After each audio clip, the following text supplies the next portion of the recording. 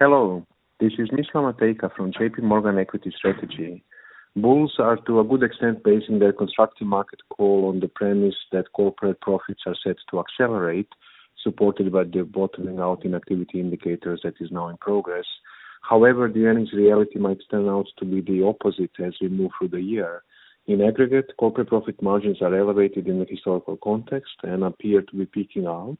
The historical pattern where profit margins always start to move lower ahead of the next downturn are clear.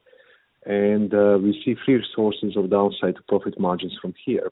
First, many corporates benefited from the unique feature of this cycle. As interest rates increased 300 basis points plus, net interest expense came down. This could be explained by companies locking in low cost of financing through extending the duration of their debt, and also through many companies seeing an improving return on their cash balances. And this development is set to normalize.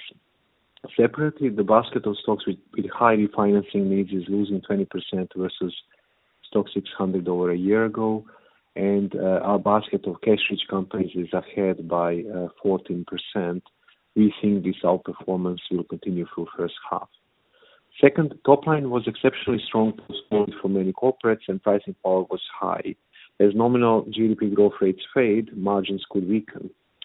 Third, if the economy slows, partly because the supports that it enjoyed last year do not repeat, such as fiscal stimulus, unit level costs could pick up. Profit margin proxy, corporate deflator minus unit level costs could turn into more of a headwind.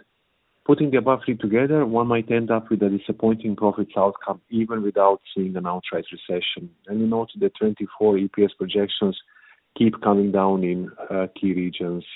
It is interesting to note that for S&P 500, all the profit growth in the past few quarters was due to Magnificent Seven, and this is one of the reasons why we remain overweight growth versus value. Ex these stocks, EPS growth for the remaining S&P 500 constituencies is outright negative. Research clients of JP Morgan may access my latest research report on JP Morgan markets for further details. This was Misla Matejka from JP Morgan Equity Strategy. Thank you.